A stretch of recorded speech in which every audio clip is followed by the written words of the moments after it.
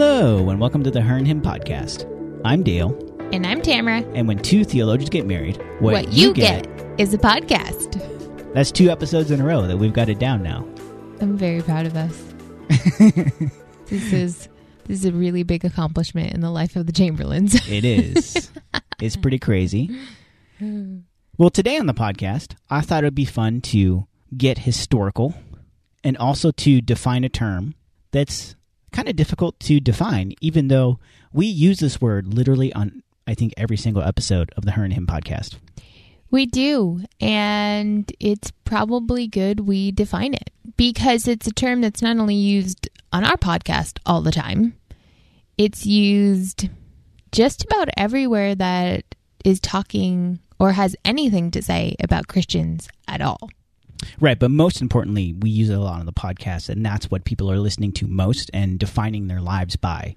So right. We want They're to define what we mean when we say it. And that word is, are you ready for it? Ready. Evangelical. What on earth is an evangelical? And what is evangelicalism? So counter to what you might believe evangelicalism to be based on all the other places you hear it, like on the cable news and all of the times they're talking about evangelicalism. And we also hear this in regards to political platforms quite a bit too. You hear people reference the evangelical Christians and where they stand and what they're supporting and what they're not supporting. But contrary to what all of those other resources, I suppose you could call them, are saying, there is an actual definition to what evangelical means. Yeah, and so you might associate evangelicalism with being a voting bloc, in particular a conservative Republican voting bloc.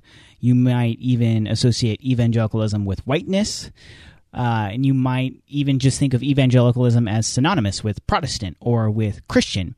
And while all of those things are kind of sometimes helpful thumbnails of what evangelicalism is, they don't itself constitute the whole of the movement. Evangelicalism is actually a historical movement that's been around for a while that is a subset within the world of Christianity. Mm-hmm. And so we want to take some time today and talk about what are the guiding values and beliefs within that historical movement, and then kind of briefly trace the history of what is evangelicalism so that we can get to a better understanding of what that means.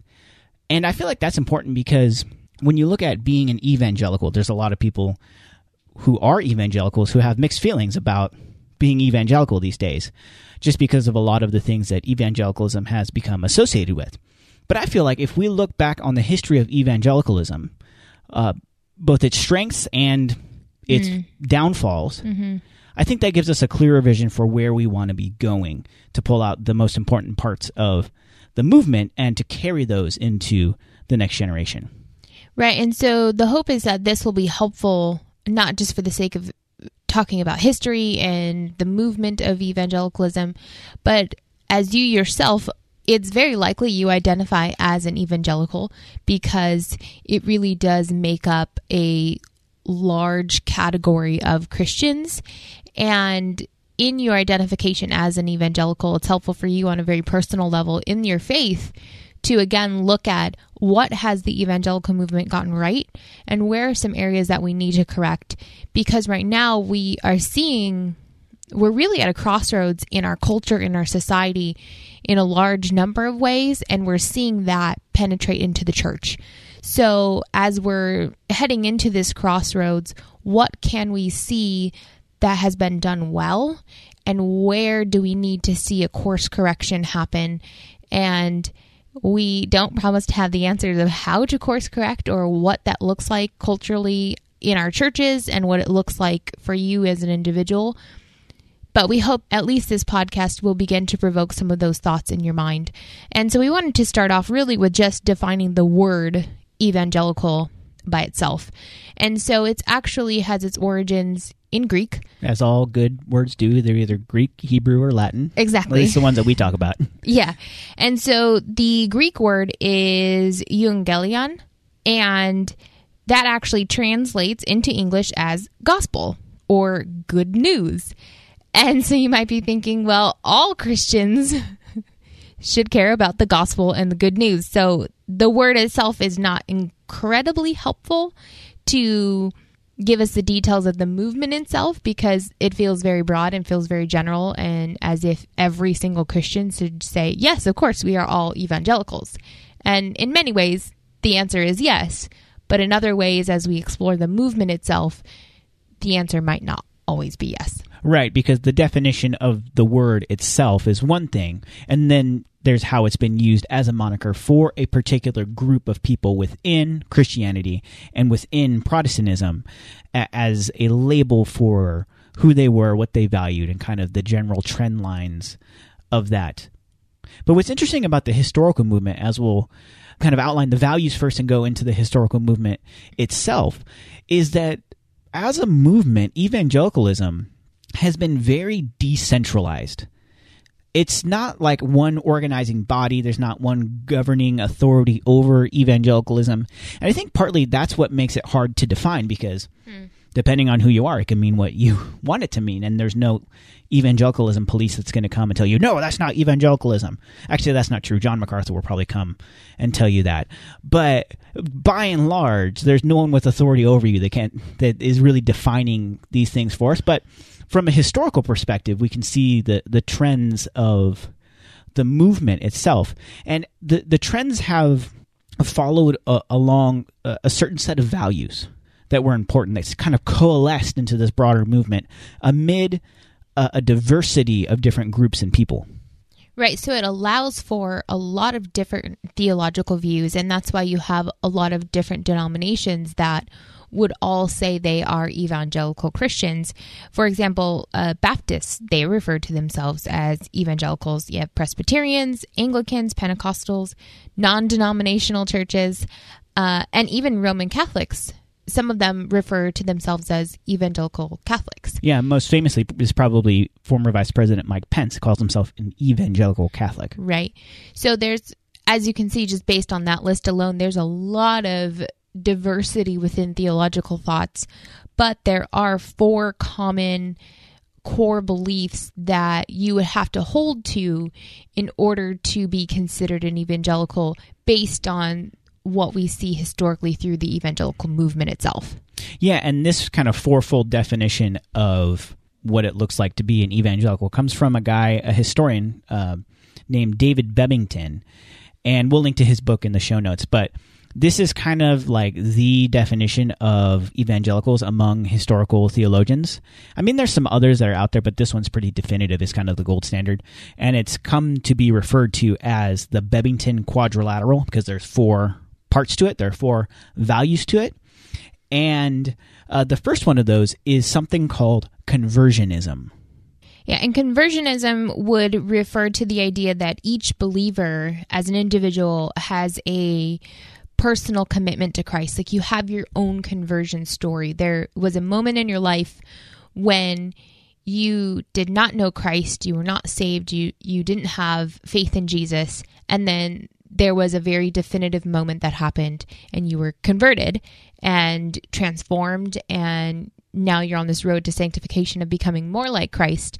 But that is one of the 4 pillars of evangelicalism, is each believer has to have some type of a conversion story where they once didn't have faith in Jesus and then they came to faith in Jesus. Yeah, and this is so ensconced in evangelicalism that many people even talk about their spiritual birthday, like the day they put their faith in Jesus. Yeah. And they'll celebrate that and memorialize that every year. I mean, I'm not going to poo-poo people that do that, but I don't necessarily have that as a theological value. Term. He's right, but I'm not going to theologically poo-poo you. But, that's not a value that I necessarily have as this moment. But that goes to show like how prevalent this sense of conversionism. There was a before and there's an after. And also attached with that is the idea that you were born again, you were born afresh, that language coming from John 3, born again Christian, that's an evangelical, that there was this before experience of the things that you valued and believed before and the things after, and obviously those things after are more Christward. So that is conversionism. The second one is activism. And this idea of activism, as Bebbington defines it as an evangelical trait, is the commitment to not only being personally transformed in your life by your faith, but also playing that out in the good works that God has called you to do. And there's kind of two parts to that. The first part is personal evangelism. It's very evangelical to be evangelistic. It's part of the activism. Right. But then also attached to that historically has been a concern for the poor, has been philanthropic efforts. And so both mission and humanitarian efforts are attached in this idea of activism. So there's a definite before and after, conversion, activism, you're evangelizing, and then you're also helping those with physical needs. And then the third one is biblicism. Yeah, this is a real big one for evangelicals. I guess all four of them really are. But this one, the idea... Each one we're going through like, wow, yeah, this is important. This is very important to evangelicals. Very central to the faith. So this one is the idea that the Bible is at the center of everything in life for the evangelical person. So there is nothing greater than the Word of God in your life. Tradition doesn't hold more power or weight. People who are in leadership over you, their words don't hold more power or weight than the Bible. The authority of Scripture and it being central to not just your faith, but central to who you are as a person, because again, that goes back to the first point of your conversion, is once you are converted, Jesus is everything. And the way that you begin to live your life and know how to live your life according to Jesus is through the Bible. So the Bible is a really big deal for evangelicals, and it is the ultimate authority in terms of how to live your life. Right. And then the last one, which is kind of encompassing all of them, is crucicentrism. And really what that means is that the cross is at the center of everything. And so penal substitution, if you listen, I think 2 episodes ago, that's at the center. That the center of everything, part and parcel of what it means to be an evangelical, is that you're always talking about the death and resurrection of Jesus. It always ties back into that.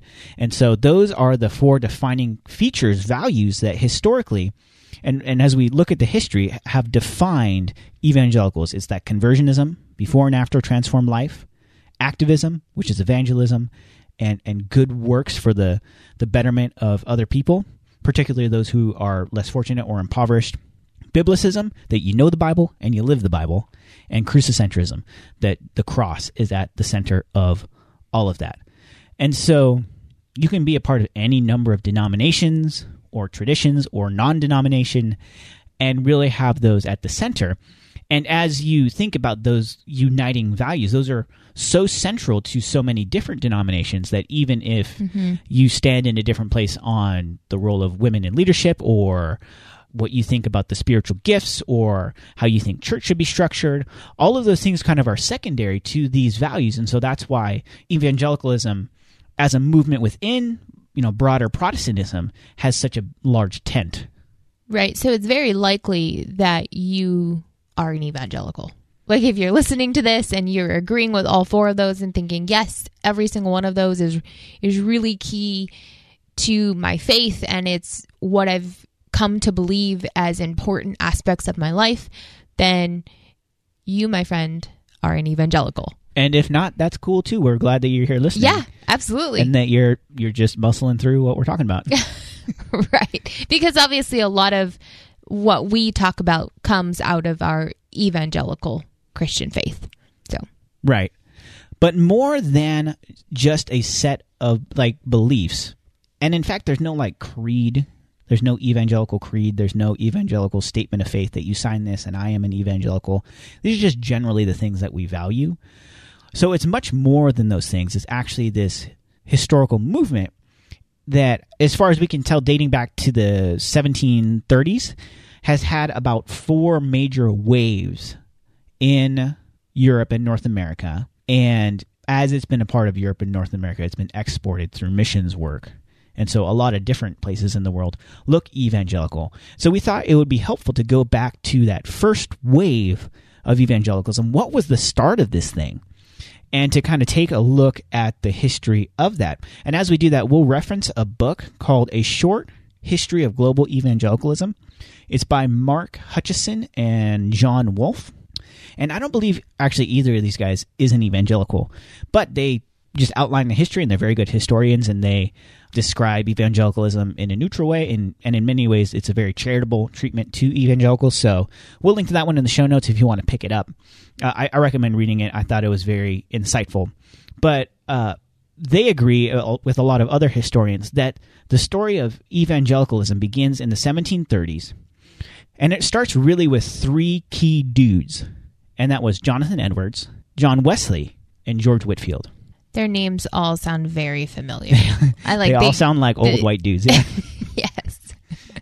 John, and George. Yeah. So we want to kind of just give a brief, I guess, overview of these three guys and then move through the different waves of evangelicalism.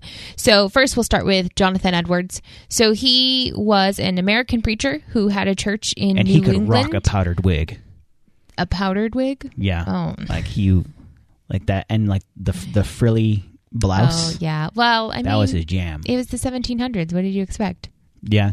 He was quite stylish. I know. If you just like read his writings and you think like, oh, wow, like this guy's like really, really preaching. And then you look at him and that's what he looks like? It's kind of disappointing. But anyway. Yeah, reading his sermons is really interesting. But again, yeah, his picture probably doesn't fit. Right. Based on his writings, you look at him, you think like, oh, I thought he would have looked a lot manlier than this. Yes. Anyways, moving on. So, Jonathan Edwards, an American preacher who was a pastor of a church in New England, and he was famous for, I guess there's a lot of sermons that we'd probably be pretty familiar with from Jonathan Edwards. But I think one of the more popular ones that we're aware of today is called Sinners in the Hands of an Angry God. And the title of that, I feel like, is really harsh. But it's actually a really good sermon. I mean, it was a pretty harsh sermon, but yeah. Yeah, but that title alone, I think you're just like, wow, that's all you care about is an angry God. Like, he has some legs to stand on in his sermon. It's a very good sermon. Yeah, and when... It's very direct. Yes. Very bold. But it's coming out of the congregation that he had and the issues within his church. So a lot of people were attending church. It was just part of their life. Like, you go to church. That's what you do. You are an American and you go to church. And the issue was most of his congregation didn't read their Bible. They weren't Americans at that point. Oh, the 1730s. That's true. Yeah, they were still colonies. That's true. Well, you were colonized, so you went to church. So a lot of the congregation was showing up drunk. They weren't reading their Bible. Like, nothing about their lives actually looked like they were Christians. And as you can imagine, as the pastor of the church, that troubled him. And he began to change the way that he preached. He began to be more bold in the types of sermons that he was preaching, and really to kind of wake his congregation up. And out of that came an awakening from his people. So their lives were actually beginning to reflect their faith in Jesus rather than just something they did on Sundays. And as we look at these three men, we'll see something very similar happening to all three of them. That most of them didn't know one another. And it wasn't a planned awakening that they were working on together. Right. And so as Jonathan Edwards starts preaching, he preaches sinners in the hands of an angry God. People start to wake up. All of these Bible studies start to pop up all over the neighborhood. People are beginning to, have Christian values. They are serving. They are expressing generosity. Things are changing, and it balloons out from the direct area that Jonathan Edwards was in. And what's interesting is that while that's happening with this Puritan preacher in New England, something similar is kind of stirring in some students who are at Oxford University across the pond in England, in the United Kingdom. And one of those guys was John Wesley, who famously is the founder of the Methodist denomination. And John Wesley and his brother Charles, they started this club called the Holy Club at Oxford University. I mean, it wasn't the greatest, most well-branded name, but they were the Holy Club, and so they were where Jonathan Edwards was a Puritan. They were pietists, so they're very pietistic, but interested in personal piety, knowing the Bible, reading the Bible, spending time in prayer. And so John Wesley and his brother Charles were a part of that. They founded it. And also George Whitefield was a part of that at one point. But after Oxford, John Wesley, he wanted to be a pastor and a missionary in the Americas, and so he went to what was then the colony of Georgia, and he just had a bad time of it. Like, things didn't go according to plan. It was way too hot. It just, things were not progressing the way he thought. He thought he was going to go, and he was going to, quote, convert all the savages, and that didn't end up happening. Yikes. And so he went back to England, kind of tails between his legs, and really discouraged. But sometime later, he describes it as his heart being warmly filled, and so he started preaching. And what was interesting is that he didn't go to a church. He didn't, start a church or pastor a church, but he was an itinerant preacher. And he started doing this thing that had never been done before. He started open-air preaching. He would go to where people were, and he would start preaching to them. And he was crazy. He would preach like 16 sermons a week all over the place. And as a result of that, people really started to listen and change, and there was this movement that started. And George Whitefield was also part of that. And he kind of split time between the UK and Georgia, and he was just prolific as well. It has been said that he preached 18,000 times at least to perhaps 10 million listeners. And to be in the 1730s, to have 10 million listeners, right? That means you physically got on a horse and traveled to them and preached to that many people without microphones. And so it's just crazy. These guys were prolific. And so you kind of had this movement swelling in the South, the American South. You had this movement swelling in New England. You had this movement swelling in the UK. And they all kind of coalesce into this great awakening, this great spiritual awakening.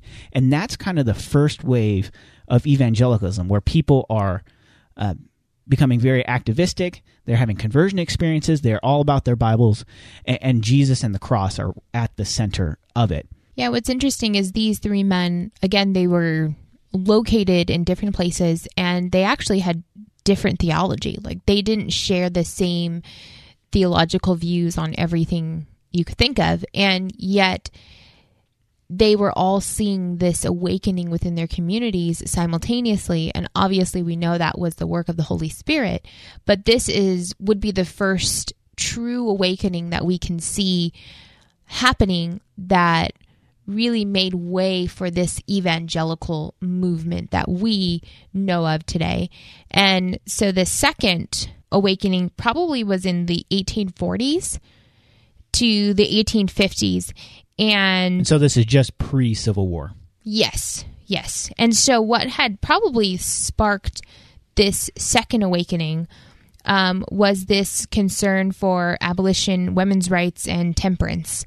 These were the important topics that were happening in society at large at this time. And again, out of that, you see another awakening within the Christian faith. Yeah, so we saw this first Great Awakening in the 1730s, and then about 100 years later, the 1840s and 50s, you again see these revivalist events happening. You see people converting in droves. You see people very concerned with abolition, with women's rights, with temperance. And to be sure, there were churches and church leaders on the other side of the abolition argument. Absolutely. Even at that time. But really, there was this movement within the Americas fueled by this spiritual belief in abolition. And then the third one happened just before the turn of the 20th century. And this is where the names start to look a little bit more familiar if you grew up in the church. So this is when there was the ministry of D.L. Moody, when there was the ministry of Charles Spurgeon, and they were just huge. The huge ministries for their time was just crazy, the amount of people that they reached. And really, this was a golden age for many evangelical institutions to begin, whether that was educational institutions, whether that was Christian publishers. You just think about, Biola was 1908. Dallas Theological Seminary was 1920-something, so a little bit later. Trinity Evangelical Divinity School in Illinois, I think, was just before the turn of the century. Moody Bible Institute was right around the turn of the century. Moody Publishers. Zondervan was in the 1920s. So you had all of these organizations, educational organizations and publishers popping up because there was such an inflection point of desire for leaning into this movement and leaning into the values of what it meant to be an evangelical, that all of these institutions started to pop up to meet the demand of people who are wanting to dive deeper into that.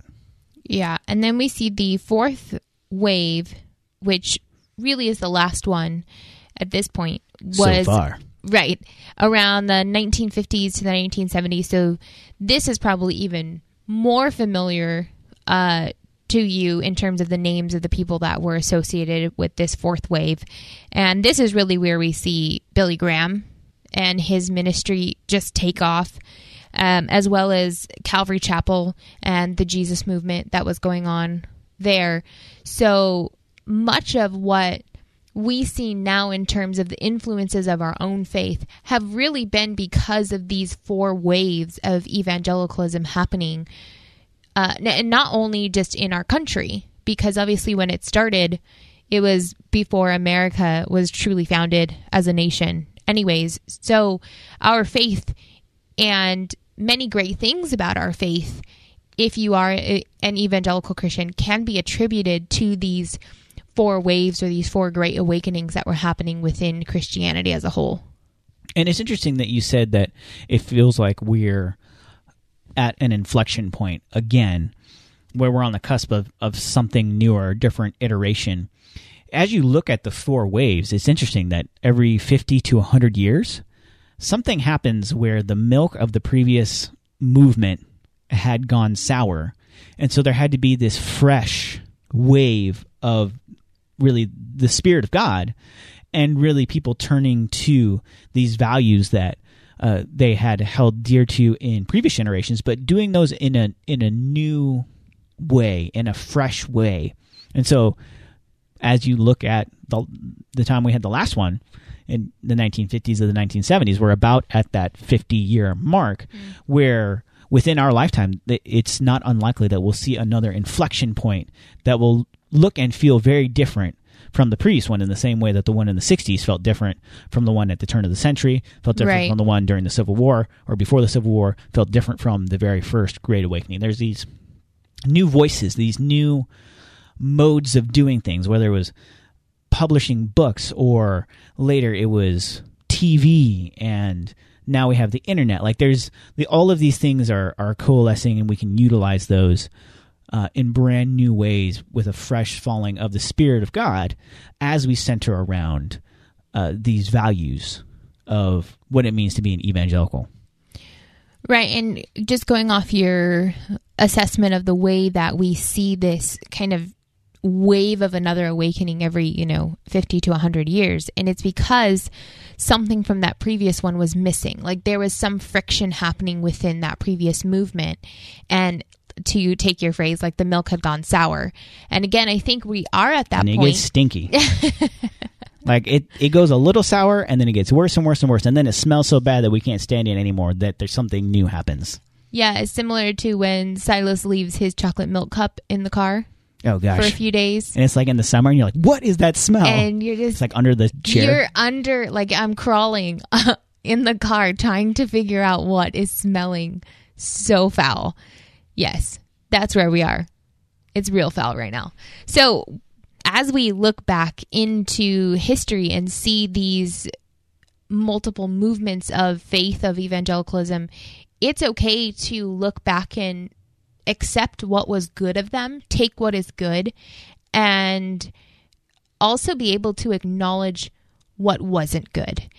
And so that's really where we want to pivot in the last half of this podcast today, is looking back at the history of the evangelical movement itself and seeing what went right and what can we continue to take and honor and be thankful for and grateful for, and what do we need to maybe assess and realize these are not good things that were part of this movement and we need to course correct. Yeah, and really, it really hasn't been all rainbows and sunshine. Like maybe the first part of this podcast made it sound a little bit like that. But as we look at kind of a warts and all history of evangelicalism, there are issues that we see within evangelicalism today that are huge. And as we start to dig back into the history, we say, wow, like those things were actually endemic to the movement itself from the outset. And so what we want to do is kind of like look like what are the things that we can excise from evangelicalism, and moving forward, maybe you don't even feel comfortable calling yourself an evangelical. I know there's a large movement of people called ex-evangelicals who don't want to identify as evangelicals anymore. There's a growing deconstruction community of people who are deconstructing out of evangelicalism. So maybe like that name has too much baggage for it at this point. Maybe it doesn't. Maybe it's something we can recapture. It doesn't matter. But if we look back at the history of it, it doesn't matter what we label it. If we can pull some of these good things out while excising the things that were bad and endemic to the movement from the beginning, then really I think we have a chance at a fresh movement of God that we can experience in our own lifetime today.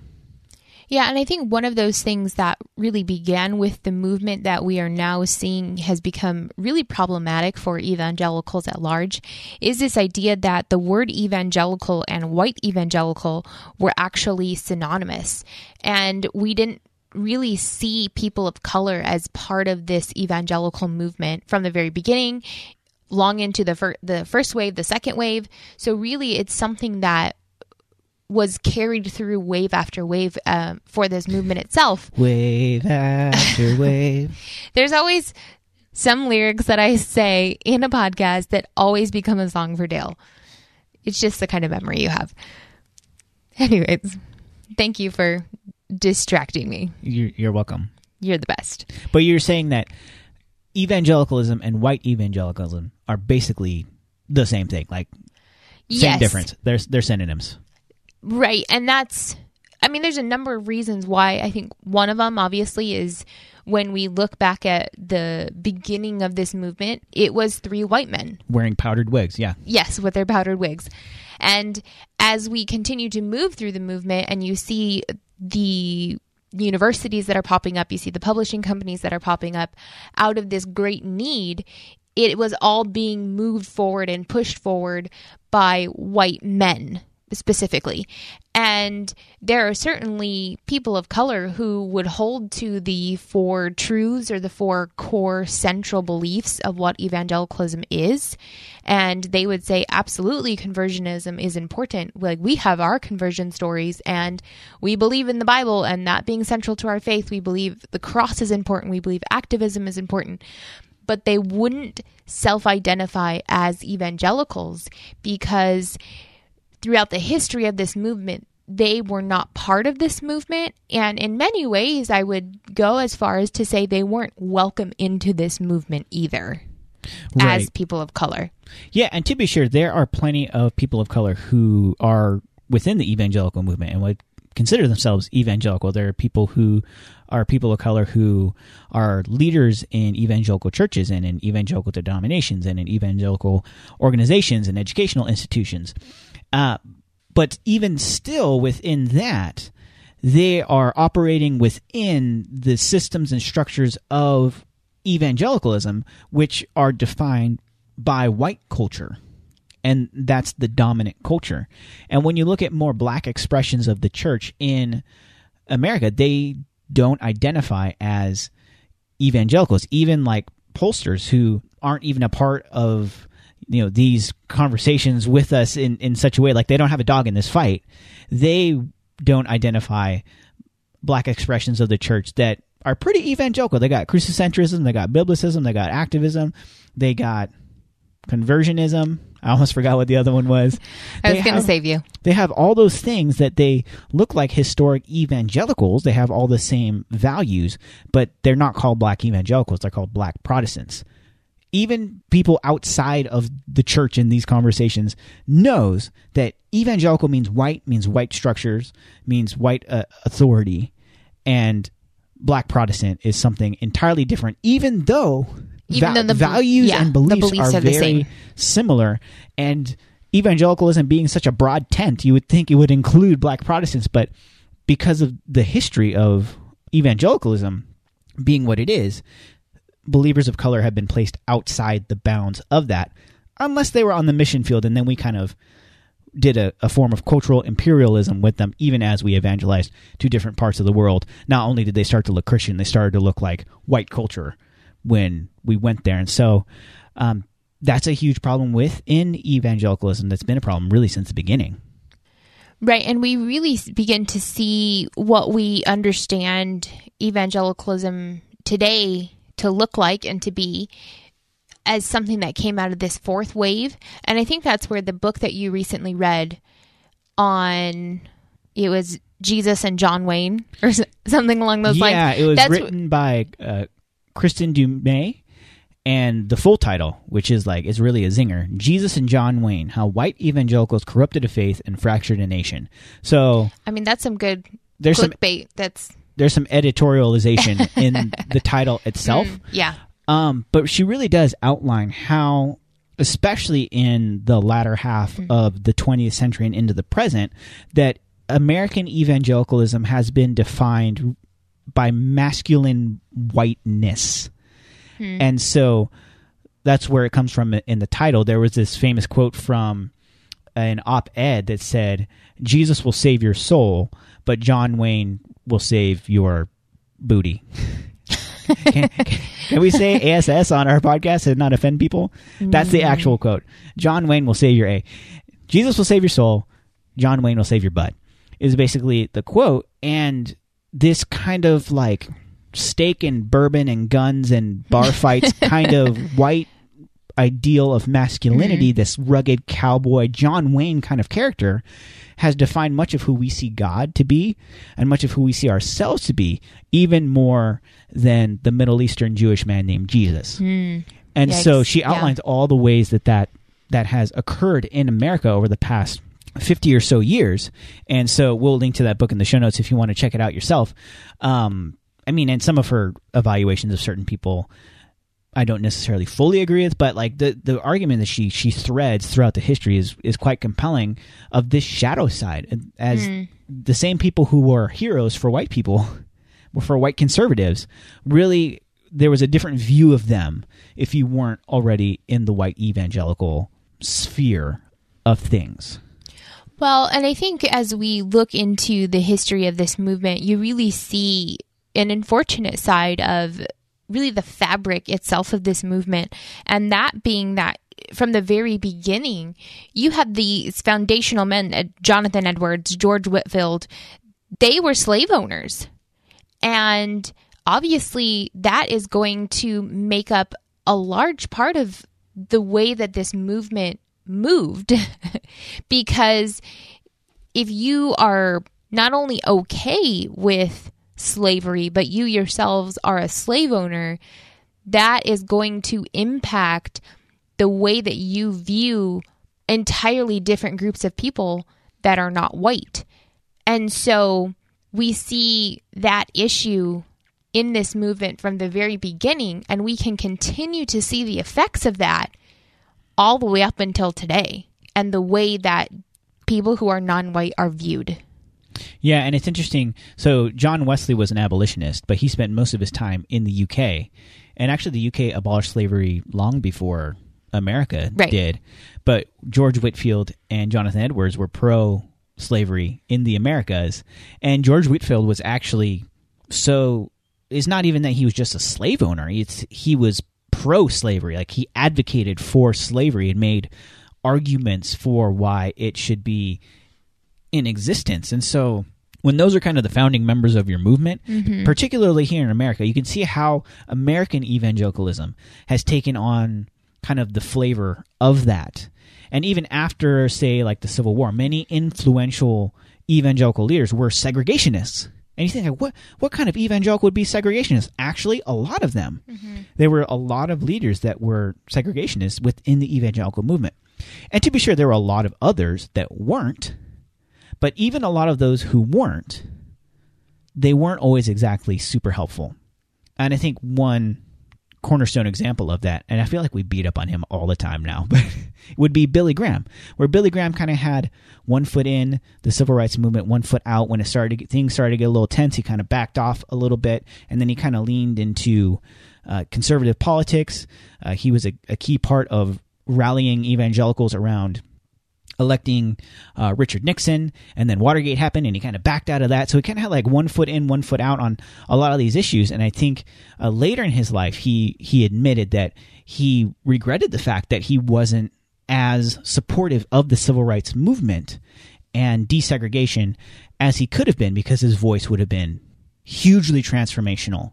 But because of the time in which he was living and the general tenor of the church itself, he didn't do as much as he possibly could have. And it should also be said that he integrated his crusades, and so there were things that he did. But his silence, I think, for many was deafening as kind of the leader of evangelicalism for a decades-long period. Yeah, and you can even see threads of that today where it's really unfortunate, but if you are an evangelical Christian who is vocal about your care for racial justice and is vocal about the issues that are plaguing our society right now in terms of the numerous stories of injustice happening to people of color, then unfortunately those people are being labeled as soft on theology, as wimpy in their faith, as opposed to the evangelical movement itself backing these things. It's now seen as if those are not primary issues right now. And if you are supporting any type of racial injustice issues, then it's because you're soft and weak. And it is interesting, going back to that whole Jesus and John Wayne kind of a thing. Like, we need tough men to lead this spiritual revival. And so if you're anything approaching utilizing things like critical race theory or intersectionality, then it's like, oh, like, you woke liberal, you snowflake, you want to cry in your safe space. And so, like, a lot of the insults that are hurled are actually trying to emasculate those who That's an interesting are connection. on the side of the continuing fight of the civil rights movement and civil justice for people of color and for women. It's that if you're for these things, then you're wimpy, and if you're wimpy, then that means that you're not Christian. And so that's really baked into much of what evangelical ideology has been and continues to be in large sectors of the evangelical movement here in America. And there was also another issue that was really central. Well, not central, but it happened throughout the waves of evangelicalism. Was once we really see the works of Charles Darwin, you see the shift in evangelicalism that moves against intellectualism. So evangelicalism as a whole wouldn't say they're anti-intellectual, but we do see a move away from any of these kinds of sciences like behavioral science, psychology, even counseling has become a weird thing where you have biblical counseling and it's really just reading Bible verses, and you don't believe in issues of mental health, and you don't believe there's any science that should be supporting these things because you were created in the image of God. Mental health doesn't exist. So you really begin to see this trend of anti-intellectualism that has snuck into evangelicalism because of the works of Charles Darwin.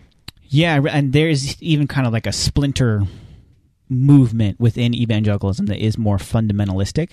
Back at the turn of the 20th century, evangelicalism and fundamentalism were synonymous, because there was a series of papers called The Fundamentals, and so you were a fundamentalist, you were an evangelical. But then that word fundamentalist took on a different flavor when kind of this anti-intellectual string kind of came into it, and it was, very anti-evolution, and it's anti-humanities, and anti-psychology, and that kind of exists as a separate wing, as a subset within evangelicalism.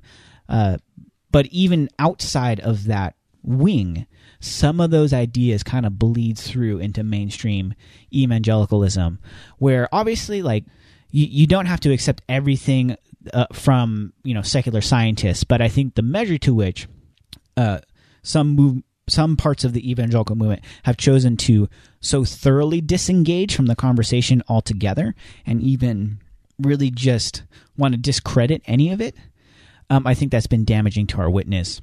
And certainly it's been damaging to our theology, and has been damaging to the way that we treat people and the way that we either help or don't help people. And even going back to the CRT conversation, critical race theory, there's a thread of anti-intellectualism that comes with a rejection or saying that wokeness is the devil that's going to infiltrate the church. There's this fear and this anti-intellectual kind of tilt that is within that as well, even alongside some of the more, I guess, white supremacist assumptions within the structures themselves as well.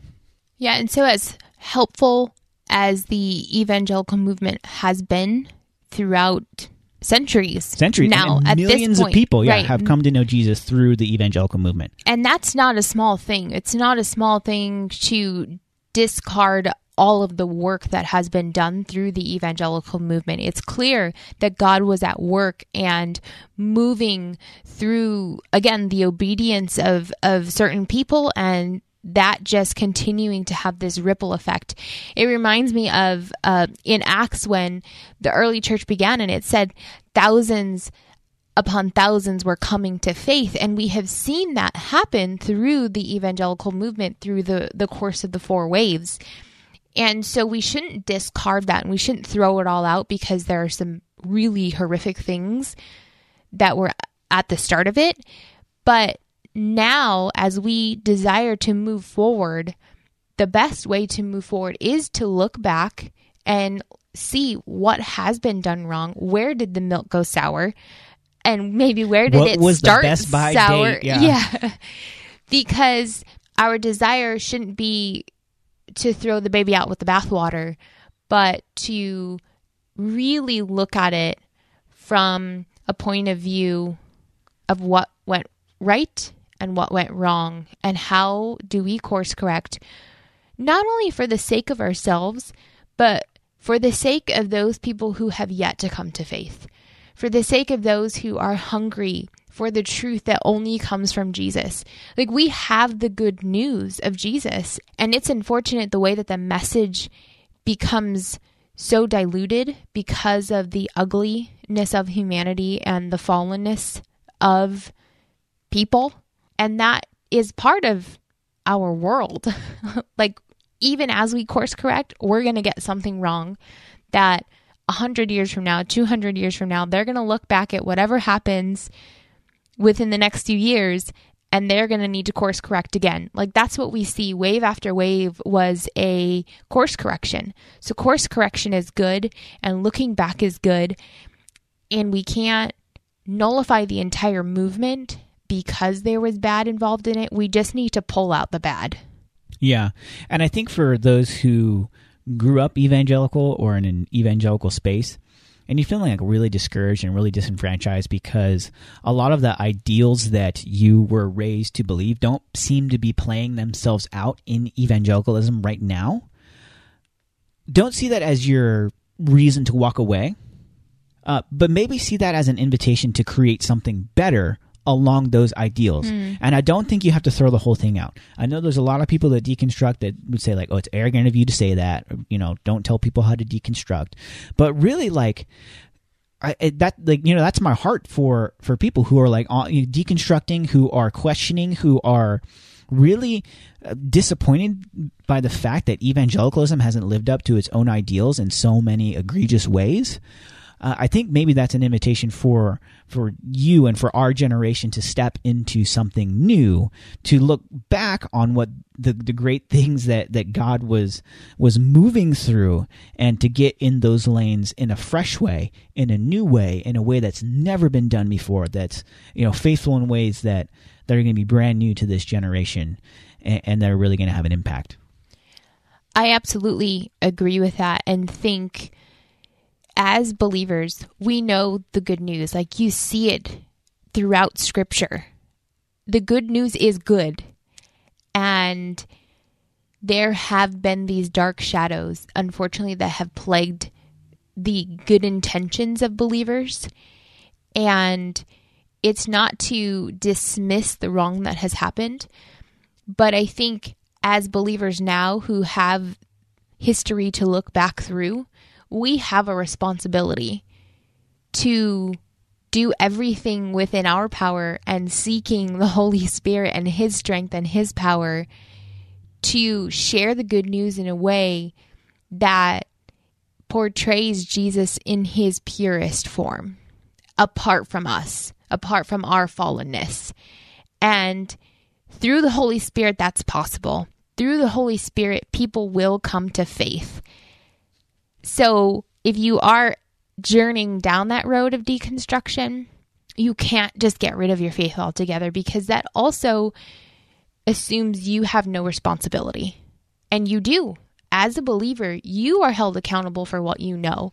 You are held accountable for the faith that you have, and you are called to make disciples and to share Jesus with people. So just because the movement didn't get it right doesn't mean you don't have to get it right. It doesn't mean you don't have to try. It doesn't mean you just throw it all out and say, well, they all got it wrong. I don't want to be part of that garbage.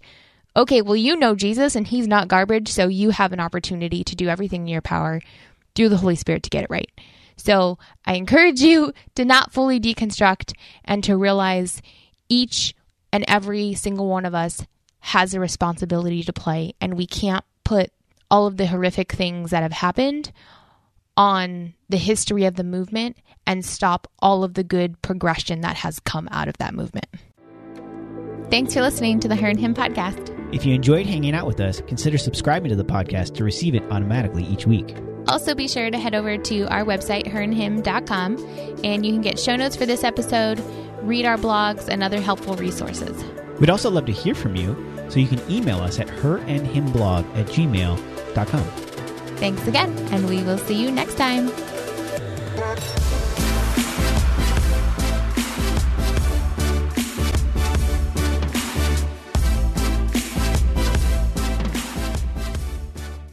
Do you want to better understand the Bible and give biblical answers to those who ask you about your faith? Hi, this is Perseus Poku, host of the Sound Reasoning Podcast Show. Listen to us weekly as we bring the truth often found in the ivory towers of seminary down to the steeple towers of the local church.